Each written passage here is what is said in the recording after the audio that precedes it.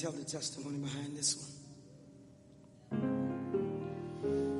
My 2-year-old, who was a miracle child, sent in the room by my miracle wife.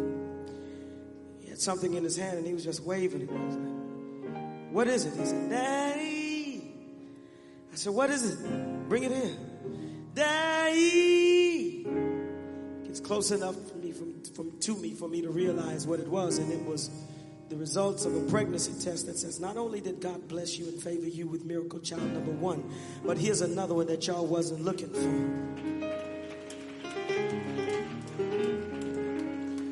And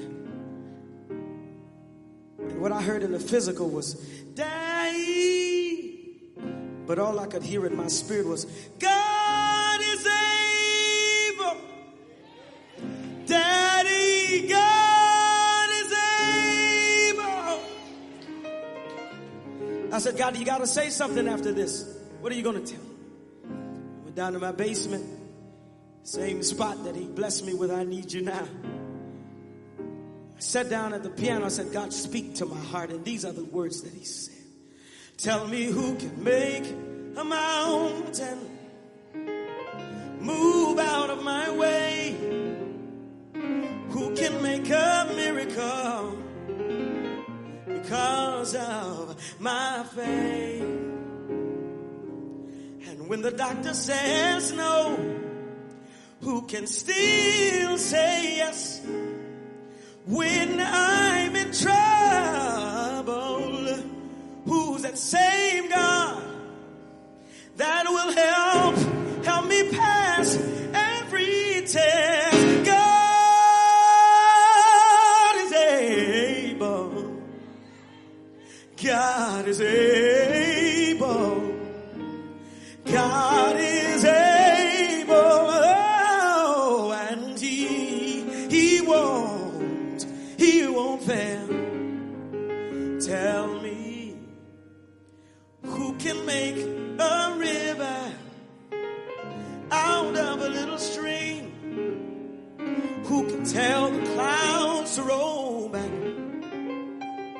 so that the sun can look at me? And who can tell the wind to whistle through the trees? And when I'm in trouble, who's that same God that will come down and rescue me? God is able. God is able. Oh, God is able.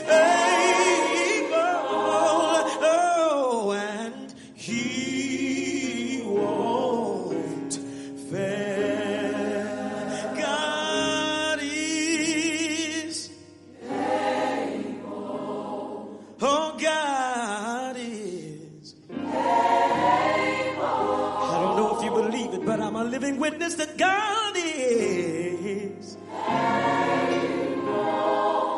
And he won't fail. Now, I don't know who is in need of this right now. I don't know who this one is for.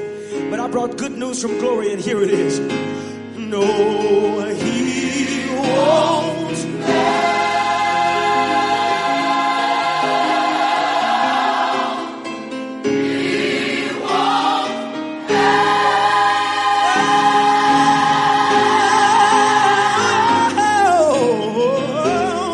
Don't you dare give up. Don't you dare give in. Know that God won't.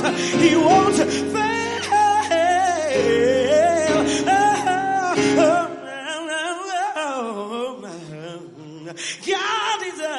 God is. Oh, thank you, Jesus. God is. I tell you, God is. And he won't. He'll never leave you. Oh, he'll never forsake you. No.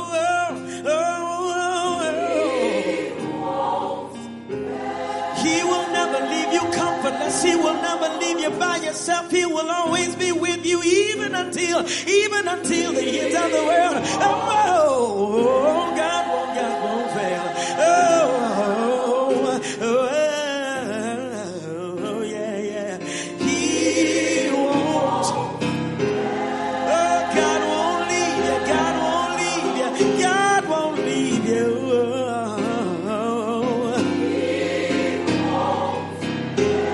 Just like he did it for your grandmama. Just like he did it for your mama. He'll do the same thing for you, yeah. He won't fail you. God won't fail you. God won't fail you. No, God won't. I know your friends will leave you. I know that your family won't always be around. But this one thing I know, God won't fail. Oh, thank you, Jesus.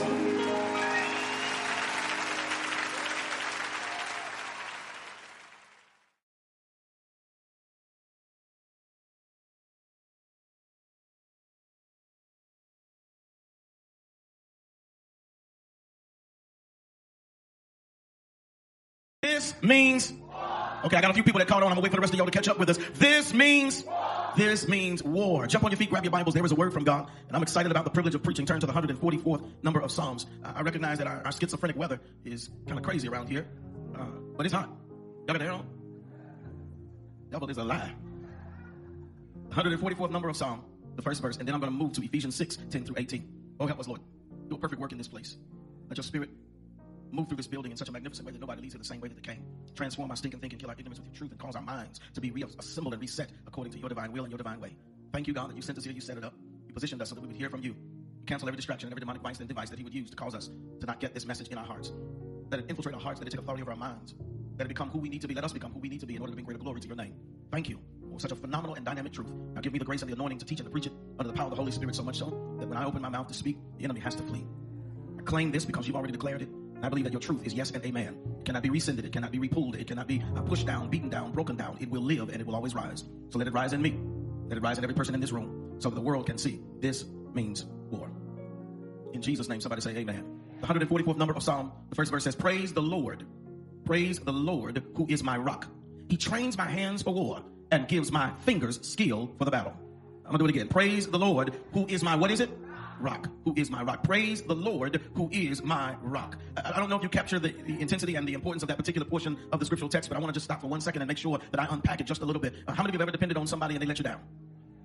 Whether it was through intentionality, whether it was through circumstance, whether it was forgetfulness, whatever it was, how many of you have ever depended on somebody who has failed you in some way or let you down? Okay, so then that brings a greater level of importance and intensity to this text when it says, praise the Lord who is my rock.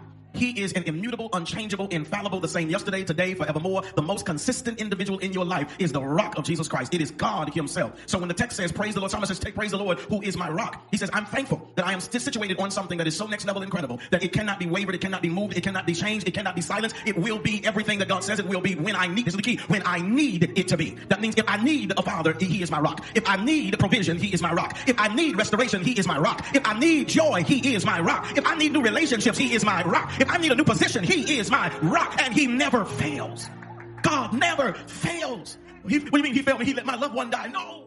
For those who die in Christ never die, but they lived. Either they're going to live or they're going to live. Either they were healed or they were healed. He never fails.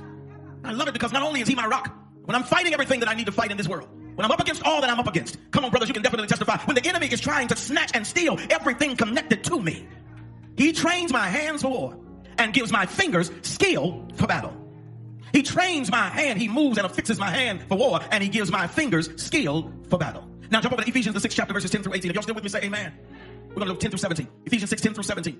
Finally, brethren, be strong in the Lord and in the power of his might. Put on the whole armor of God. This is why, that you may be able to what? Stand. I want to get it. I want to make sure you get this because this is so imperative. Put on the whole armor of God that you may be able to stand against the wiles. That word wiles translates literally the way or the road in. When the enemy tries to get in one road and you put a block up, don't think that he's quit. Don't think that you got this victory and he's done.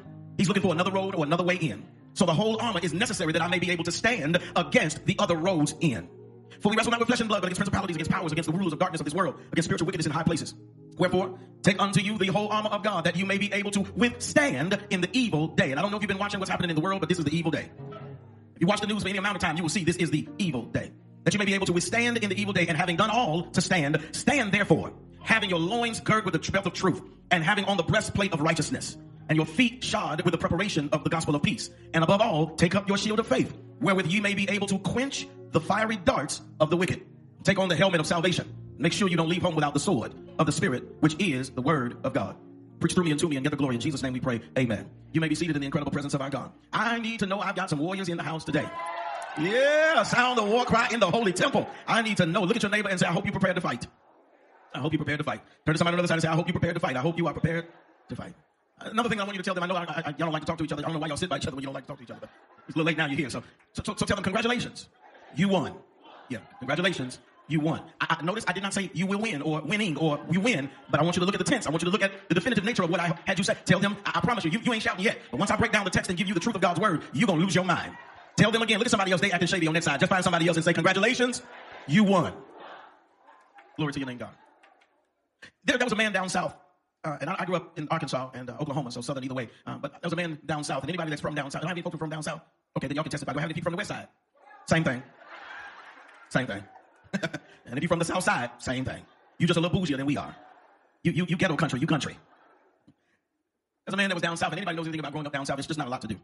You know, we make up games and we make up things, and we have fellowships anywhere and everywhere. All they do is pop the trunk. Your uncles get out with a cigarette hanging off of one lip. Junebug come around the corner with a paper bag twisted on the top. Only the real folk know what I'm talking about. The rest of you, what does he mean by that?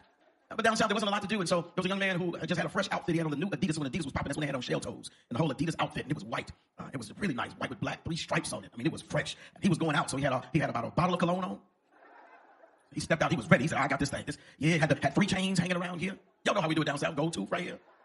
And so, I mean, he was sharp. And so when you get in the car, whenever you get ready to go out, your car got to be sparkling. I like to call it lipstick. You got to have some lipstick on your wheels. It got to have a shine to it. And somebody knows that we used to put Armor All on the seats and the dashboard to the point when you sat down, you just slide all right off of it. I'm educating the newbies. I'm educating the people that don't know what I'm talking about. But for the rest of us, we thought we had it going. You can't tell me nothing. No, I'm sharp. He shows up, the club. Now, the clubs did not look like what you probably have fashioned in your mind a club looks like. The club was really, a hole in the wall. Depending on what era you're from, it was a juke joint. It was a spot. It was, a little lounge, as we call them. Just a fancy word for a few pieces of furniture and let people have fun. And so he shows up. And there's a group of guys. He shows up before his buddies show up. There's a group of guys that are there, and they see him, they spot him. And they immediately say, that's him right there. And so these guys, they came over, and down south they have red dirt, clay dirt. And so these guys came over, and they immediately jumped on him with fury, kicking him, punching him. He was raw. When he got done, his white suit wasn't even white anymore. Blood coming down his face. They beat him mercilessly. They jumped on him, and midways the pummel, midways the pounce, midways the fight. Somebody said, hey, hold on, y'all. That's not even him. That's the wrong guy. Can you imagine? Can you imagine you are so angry, so furious, and so determined to defeat somebody, but you get halfway through the battle and realize you are fighting the wrong guy? That's exactly what we do on a consistent basis. We are fighting, but we don't realize we're fighting the wrong guy and the wrong battle. We have given the devil too much authority, too much prominence, too much position, too much credit. Anything that goes wrong with the slightest movement, the old adage, that old devil is busy. No, I need you to understand that we're not fighting the devil. I knew this was going to be a mic drop moment. What do you mean we fight the devil? No, you're not fighting the devil. See, you have spent your life and you spent your energy and you spent your time fighting the wrong person. How can you fight someone who is a defeated foe?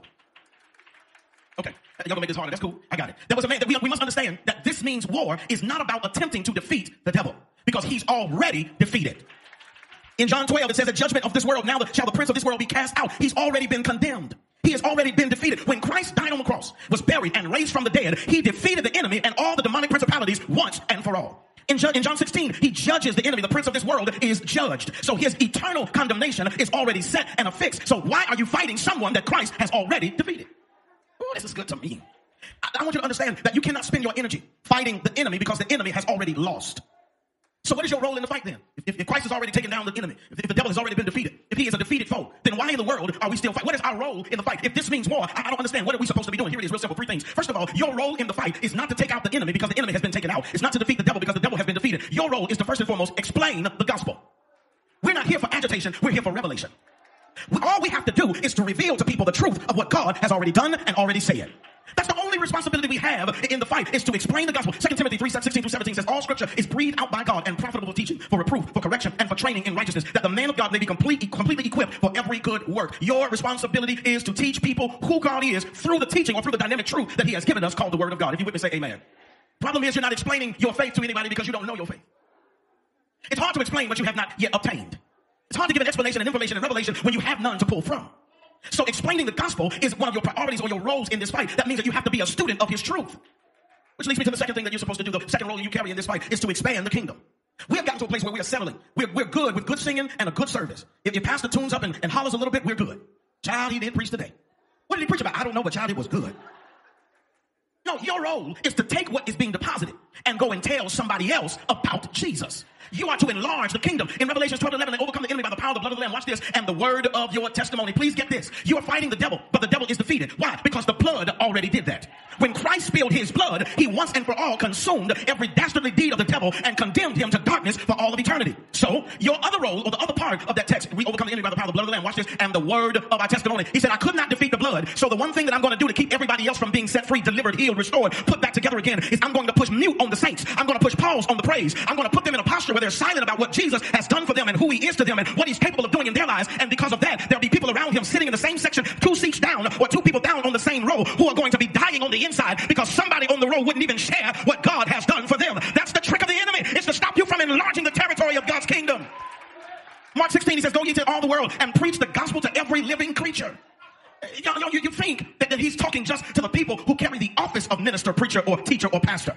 But every individual who claims Christ as a part of their family, who has been engrafted into his family, who is a believer in the salvation of Jesus Christ, has a responsibility to go and preach and or teach or tell somebody about Jesus. Slap your neighbor and say, you're too quiet. You're too quiet. You know, all the stuff you've been through and you're going to sit there like a silent statue in the sanctuary. You ought to be telling everybody you know, oh, it's the Lord's doing. God did it. Oh, he's so good. Oh, he's faithful. I thank you because God did it. How did you get the car? God did it. How did you get the house? God did it. And how were you able to get over that cancer that was supposed to take you out here? God did it. How did you raise your kids to be so brilliant? God did it. How did you get them through school? God did it. How did you get them off the street? God did it. How did you make it through this season? God did it. You got to run and tell everybody you see God did it. You think it's hard? It's not. It's not hard to expand the kingdom. Just talk about the kingdom. If I want to expand the kingdom, all I got to do is talk about the king. Because when I start talking about my king, when I start bragging on my king, when I start celebrating my king, you're going to want to know who my king is. You're going to want to be close to him. You're going to want to know, how can you get the hookup? How can I get in a posture where windows of heaven are opening up and blessings are pouring out that I don't even have room enough to receive? How can I be down? Our role is not to defeat the enemy. He is defeated. You keep trying to fight someone who's already lost. And I can only imagine that God is looking at you saying, what's wrong with you?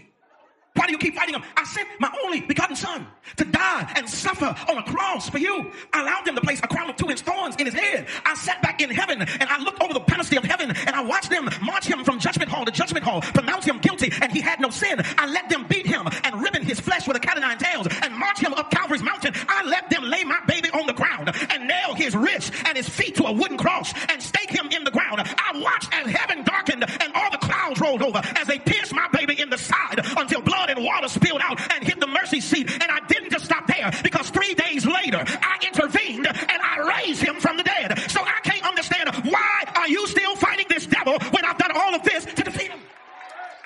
Just makes no sense. Our role is to expand the kingdom. Our role is to explain the gospel, but our role is also to enforce the cross. We are the spiritual police.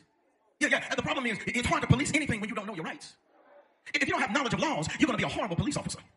The problem with many of us is the enemy takes advantage of us because we don't know our rights. You can't enforce what you don't know, and you can't enforce what you don't understand. So if you're going to become a part of the process of fighting the enemy, you fight the enemy by knowing your truth.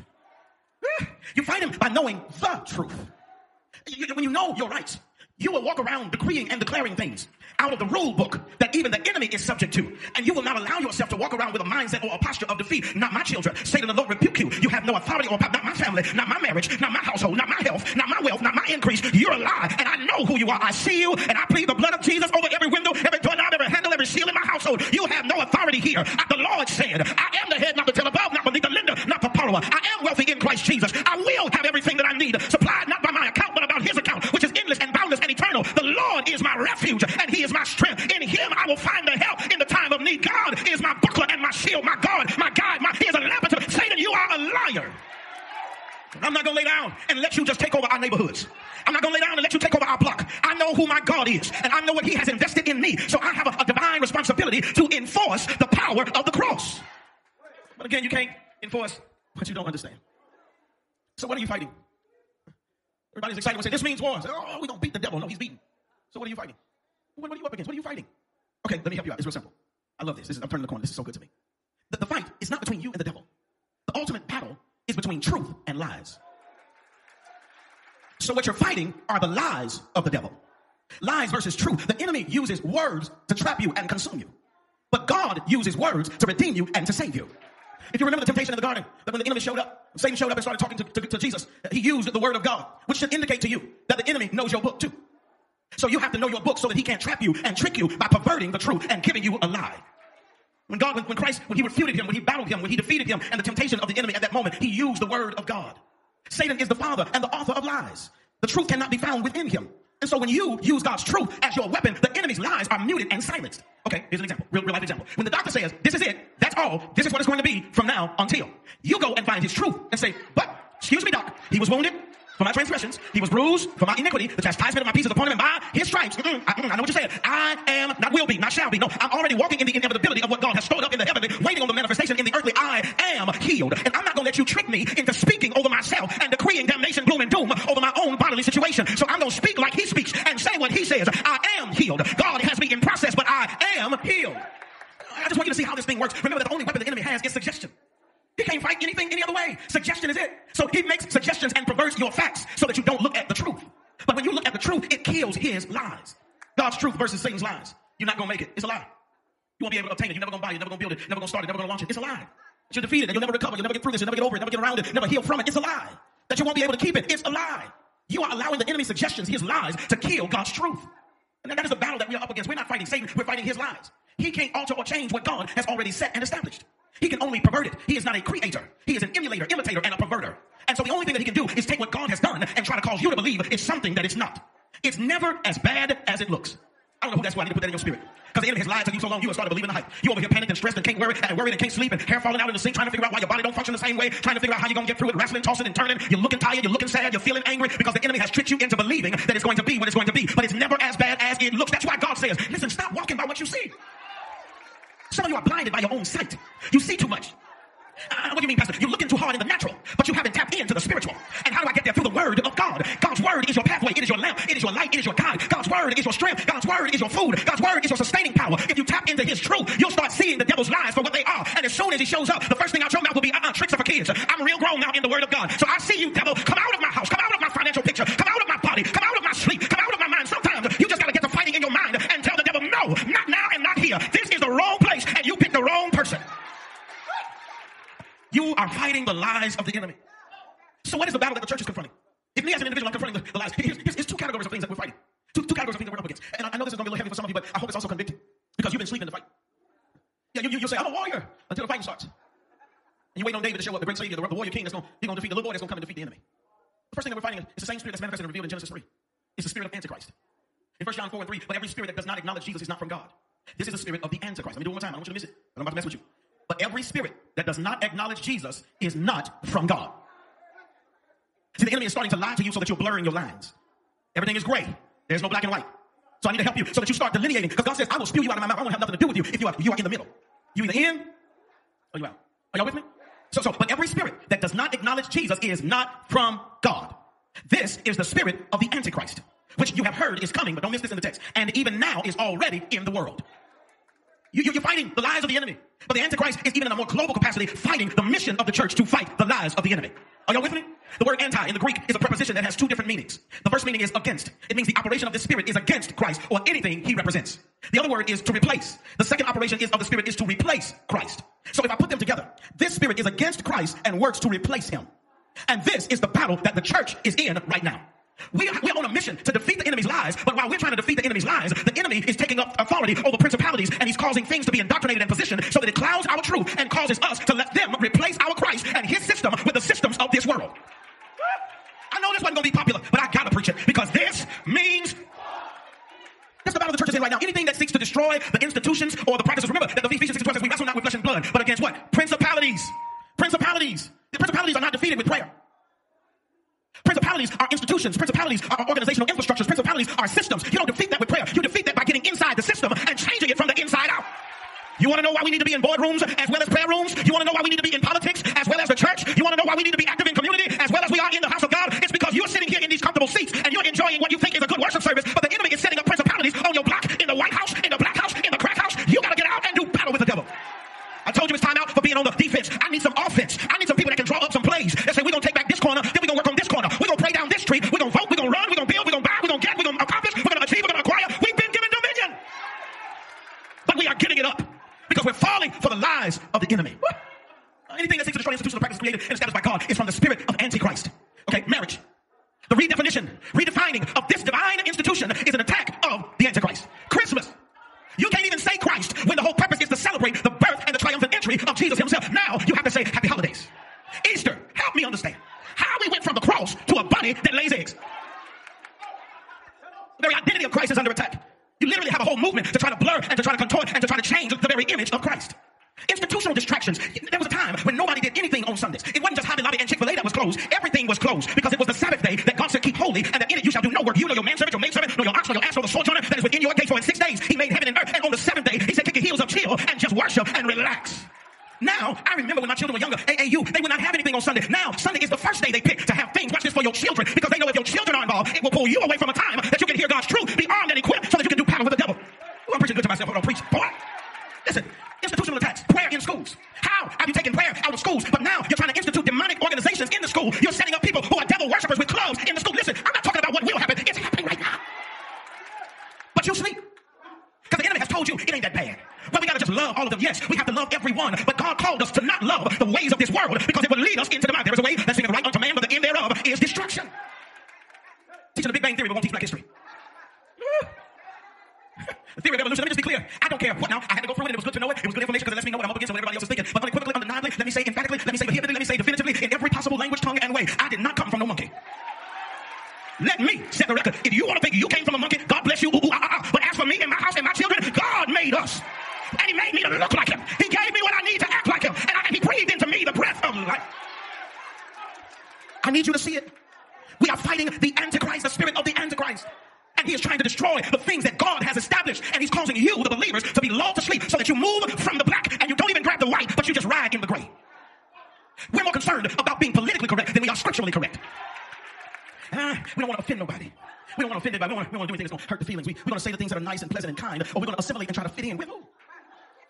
You're called to be different. To be holy is to be set apart. Watch this. You're supposed to be weird. You're so weird. Thank you. I say this to my papa down in Arkansas. He said, you're so country. He said, thank you. Because what I thought was an insult was actually a compliment. So when they call me peculiar, they're just calling me what God called me. We are a peculiar, a strange, a different, a set apart, a weird people. A holy nation. A royal priesthood. I'm only going by what he said. We are fighting the spirit of Antichrist. It's absolutely amazing and astounding. Right now, the Dodgers are being protested because there's a group of nuns who dress in drag. And they go into community service in drag, but with nuns' costumes and outfits on. And so the Catholics are finally awake. And they are vehemently upset and angry because they're like, you're making a mockery of our faith. This is bigotry. And they are protesting the Dodgers because the Dodgers have decided to allow, I forgot the proper name for the nuns group, but to allow them in their drag, to honor them and celebrate them because of pride. Well, last I checked, pride goes before destruction and a haughty spirit before the last I checked, it was in the book. Nobody won't preach like this no more. Nobody won't say these kind of things, but you can't stand with me and call yourself a warrior, and you can't declare this means war, and you're going to be sitting here falling for the okie doke and going along just to get along because you're scared it's going to affect your check. Who do you think your check comes from anyway? What? Another thing that we're fighting lies of the enemy. We're against the spirit of Antichrist, we're also fighting the spirit of doubt. What's our battle? It's doubt. Doubt is against you. It is your biggest enemy. The enemy realizes that he cannot stop or defeat you, so he works to try to get you to defeat yourself with doubt. If he can cause you to doubt, you'll start first of all doubting God. You'll believe the lies of the enemy, and you'll doubt that God can do, will do, and wants to do everything that he promised he will and wants to do. And when you start doubting God, you will eventually start doubting yourself.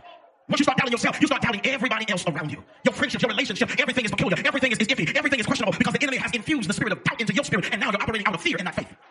This is the battle of every person. Satan lies to try to convince you that God is not real. You know why we sin? Because we think it's not going to apply to us, and God is not real. We think that we can get away with it. It's going to happen for them, but it ain't going to happen to us. No, I need you to understand, to doubt is to act like God is telling a lie. And in my house, I wished. I would have called my mama and daddy a lie. Yeah, that's the old school saints right there. You heard them? That's the real old school saints right there. Because these kids are like, Daddy, you lying. Something going on with my mom. I feel something in my hand. I feel a fresh wind coming through here. Matthew 13:58 says, and he did not do many miracles in Jesus' hometown. And he did not do miracles there, and many miracles there in Jerusalem. Why? Because of their lack of faith. I don't want you to miss this, but you're going to miss miracles because you don't have the right faith. You don't have faith. And he did not many miracles there because of their lack of faith. Not because they didn't go to the synagogue. Not because they didn't worship at church. Not because they weren't good people. He did not many miracles there because they doubted. In Mark 11:23 says, truly I tell you, if you say to this mountain, we say it all the time, if you say to this mountain, be thou removed, and it will be cast into the sea. We don't read on. Go throw yourself into the sea. If we tell this mountain, go throw yourself in the sea. Watch this, you can't miss the next part. We leave it out all the time. And does not doubt in their heart, but believes that what they say will happen, it will be done for them. Truly, I tell you, if anyone says to this mountain, go throw yourself into the sea, and does not doubt in their heart, you're going to have what you said. Because your faith has been placed in a God that will not fail. So Satan's suggestions are lies to create doubt.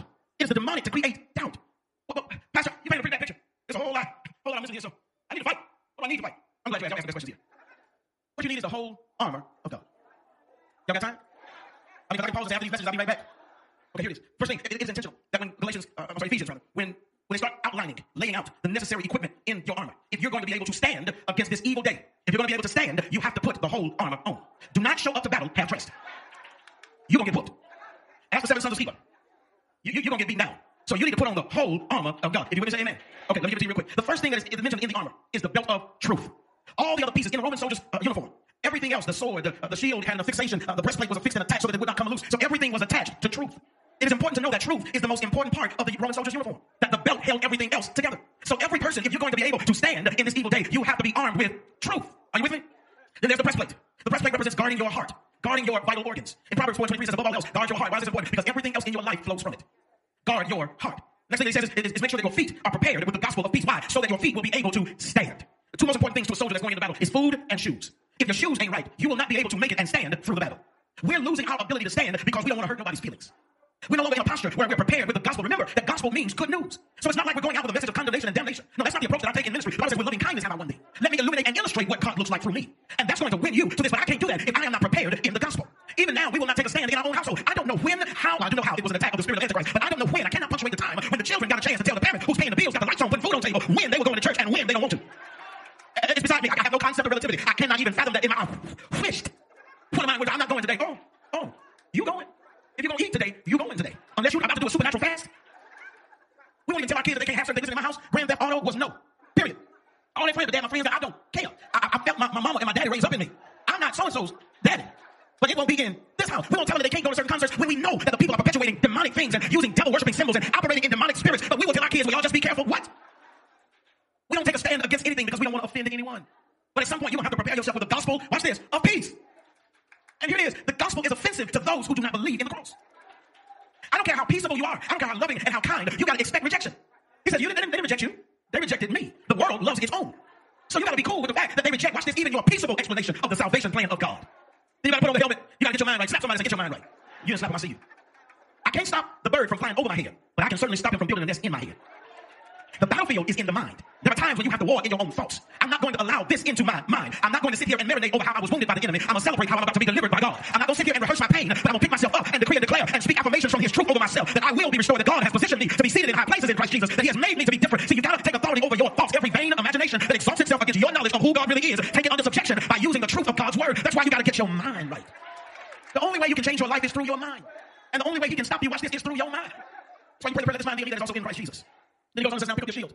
Faith is the most important part. Because without faith it's impossible to please God. Hebrews 11:6 makes it clear that you guys believe that he is, that he's a rewarder of those who diligently seek him before you go here. And so when you pick up the shield of faith, when you understand it, it even says in the text that your shield will quench the fiery darts of the devil. When you understand a Roman soldier's uniform and you understand the purpose of the shield, that makes more sense to you. Because when they would get the shield and they put it on the uniform, please understand that it wasn't just a shield of metal, but it was metal or a shield that was wrapped in animal skin.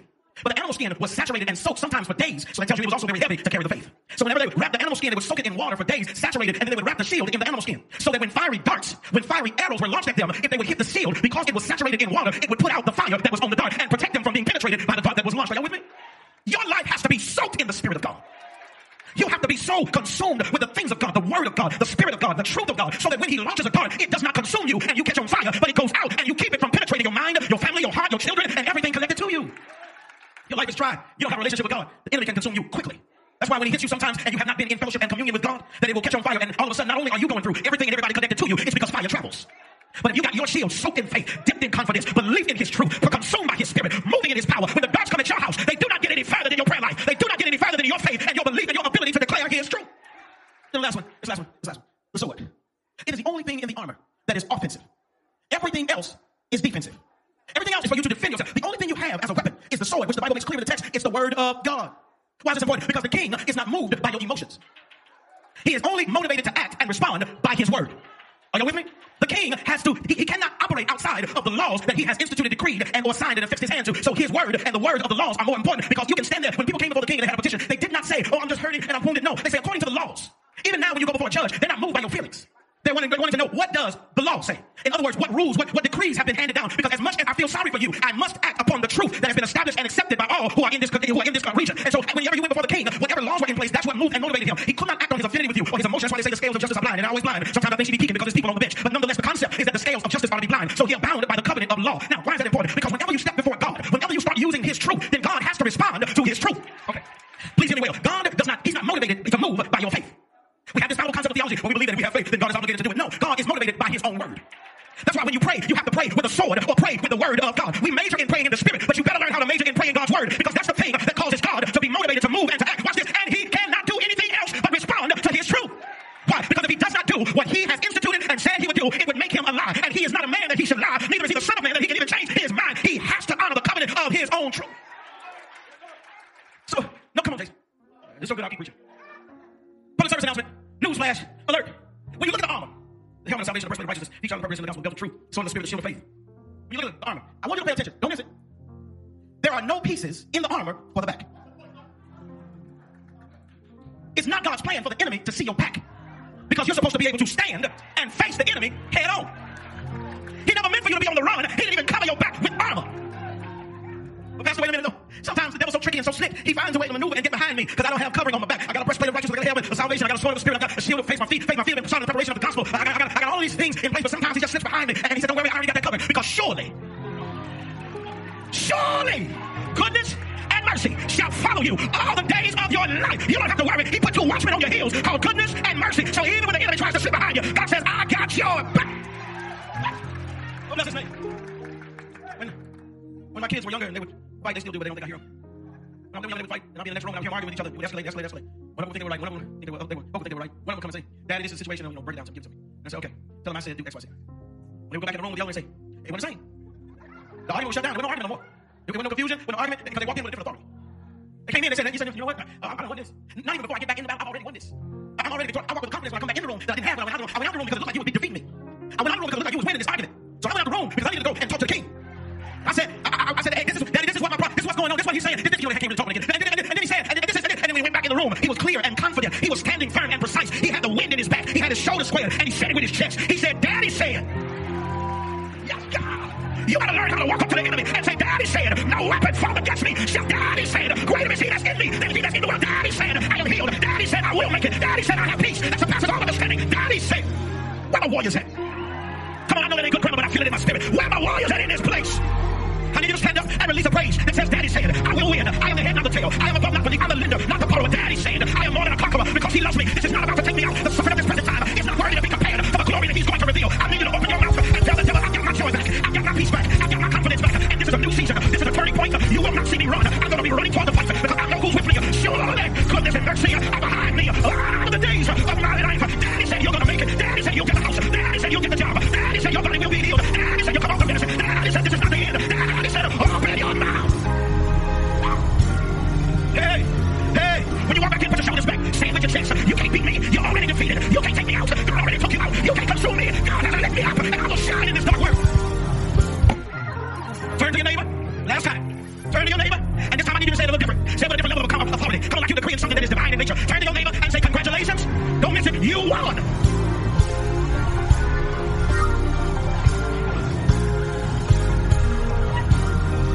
You look like victory. You shout like victory. You talk like victory. You dress like victory. You walk like victory. You live like victory. Congratulations. Congratulations. Congratulations. Congratulations. Congratulations. Congratulations. Congratulations. You already won. Hey. Come on, I got a victory cry in this thing. Hey. Hey. My Lord.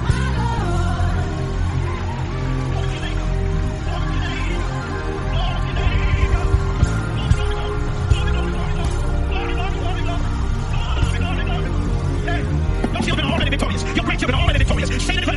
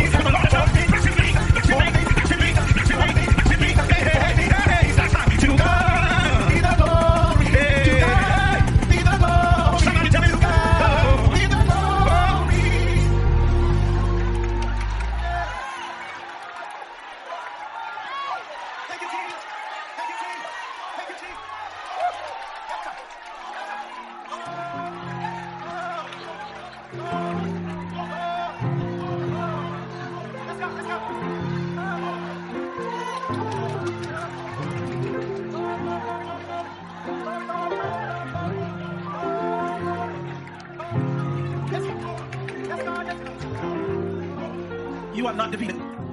You are not, you are not defeated. You are not defeated, brother. You are not. Sister, it's not done. You're not defeated. Okay, what mistakes you made in the past, it is not the finale. It is not the curtain call. How do you know? Because you got breath in your body. Because you're still here. He's not done. The devil is a lie. It's not over. It's not over. You are not defeated.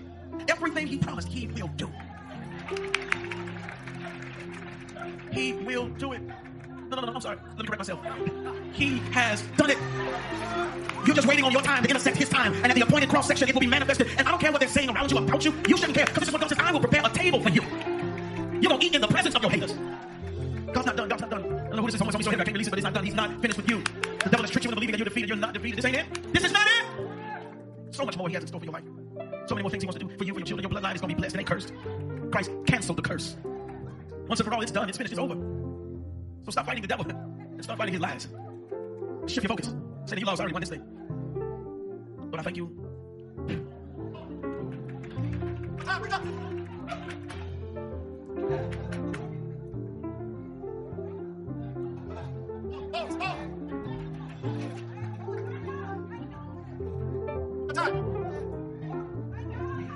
On this Father's Day,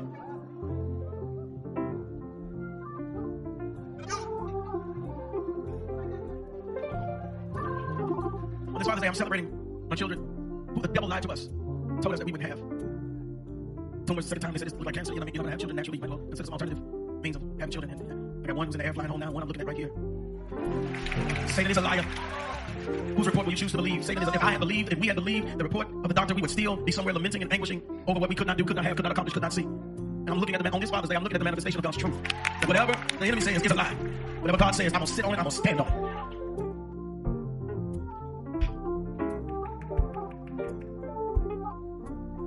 Speak over your heart right now in the name of Jesus Christ. Healing will be manifested in your body according to his word. He says that he was wounded for your transgressions, bruised for your iniquity, the chastisement of our peace is upon. And I'm going to decree and declare with the authority of God on his word. I'm standing in truth. I have my armor on and I'm standing against the enemy who has tried repeatedly to take your life through heart attacks. Say that you're a liar. You're defeated in the name of Jesus Christ. And she is healed already in Jesus' name.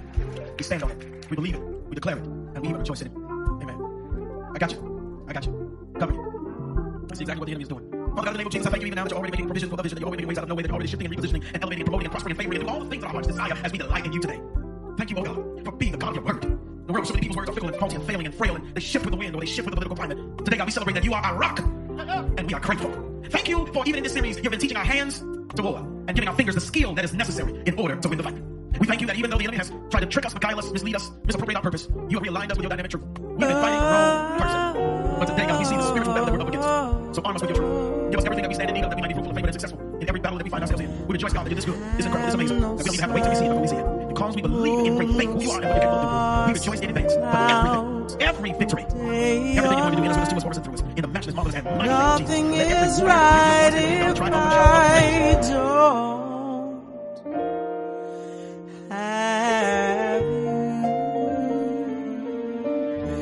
I have no hills, no mountains, no valleys or plains, no plateaus. Nothing goes if I don't have you. There is no reason in any season of the year to live without the one I love and cherish so dear, and that no amount of anything can replace the joy you bring. I have nothing if I don't have you.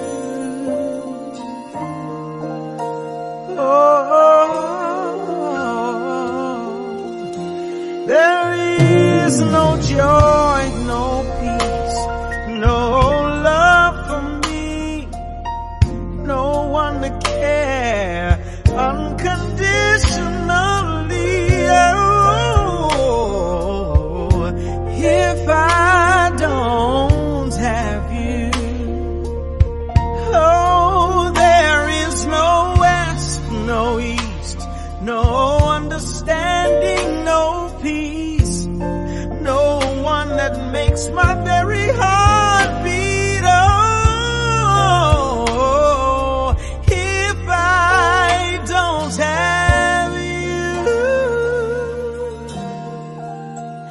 if I don't have you. I have no life, no death, nowhere to breathe, not even a single thing to be. If I don't have you, oh, you gave me everything I ever need. Oh, you are the true definement of my destiny.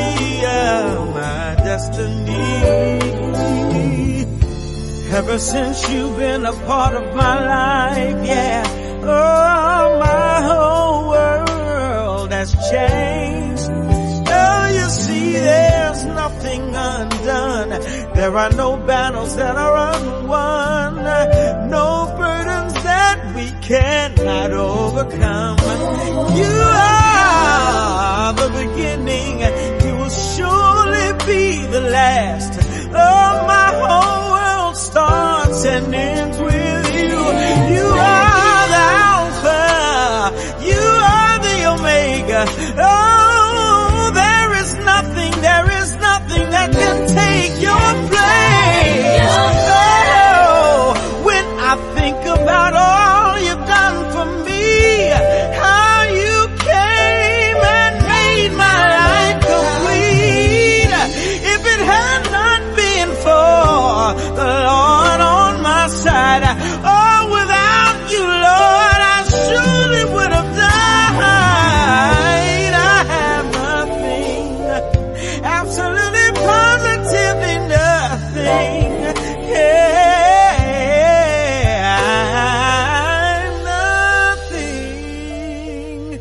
if I don't have you.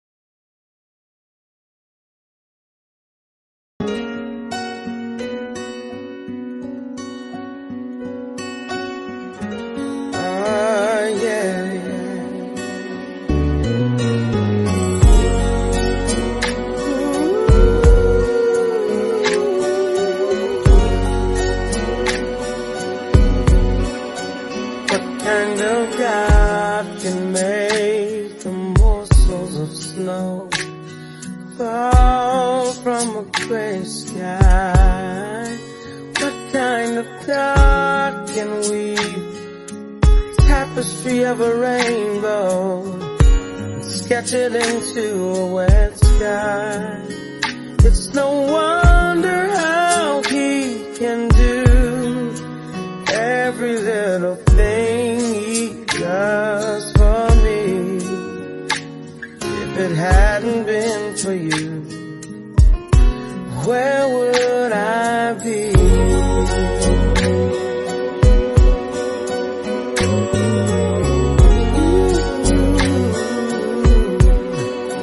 What kind of God can give you a vision and create a skyscraper tall? What kind of God can use pattern, color, give it a name like fall? It's no wonder how He can do every little thing He does for me. And if it hadn't been for you, where would I be? I'd be at the bottom when you told me there's a place at the top for me. I'd be on the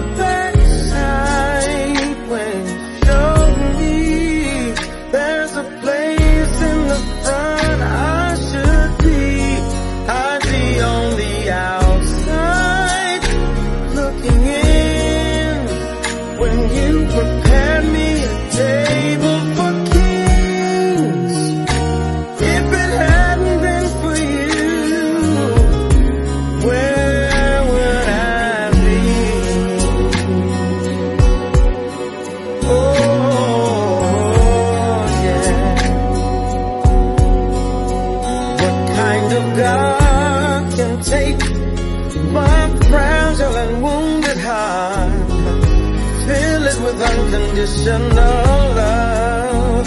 What kind of God can take away my guilty shame and give me grace to rise above?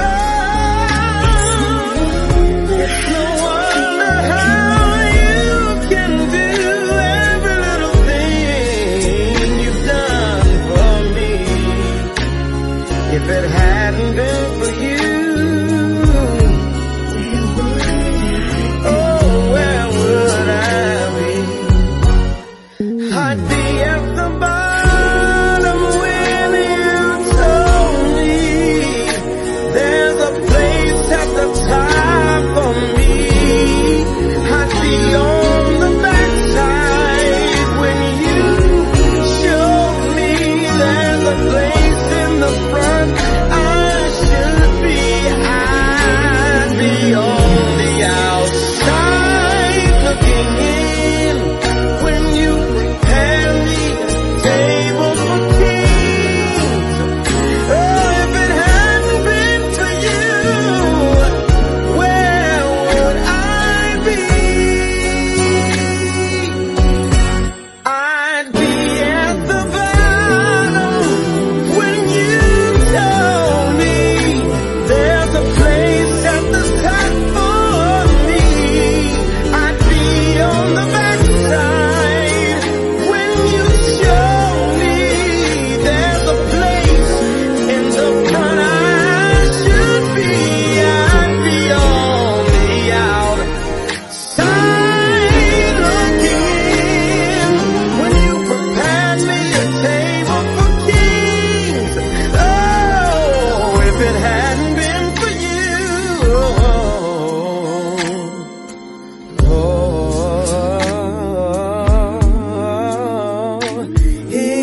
if it hadn't been for you,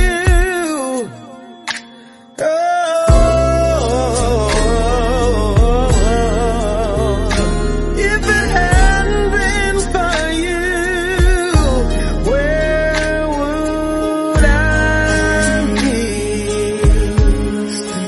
Oh, yes I would.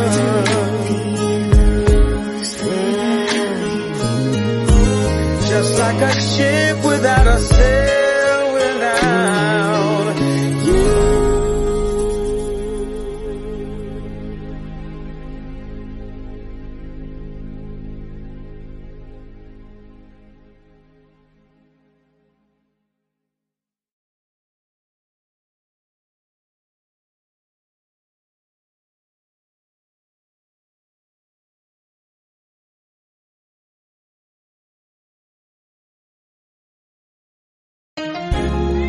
Oh, sometimes I feel like giving up. It seems like my best just ain't good enough. Lord, if you hear me, I'm calling you. Do you see, do you care all about what I'm going through? And then he said, one more day, one more step. See, I'm preparing you for myself. And when you can't hear my voice, please trust my plan. And the Lord I see, and yes, I understand. But sometimes I feel like I'm all alone. I'm just like a stranger so far from home. I feel like I've done all that I can do. Please, Lord, give me strength. I'm just trying to make it through. And that's when he told me, oh, one more step, yeah. Oh, my child, I'm preparing you for myself. And when you can't hear my voice, please just trust my plan. I am the Lord, I see you, and yes, I understand. Oh, he knows just how much we can bear. Oh, and in the time of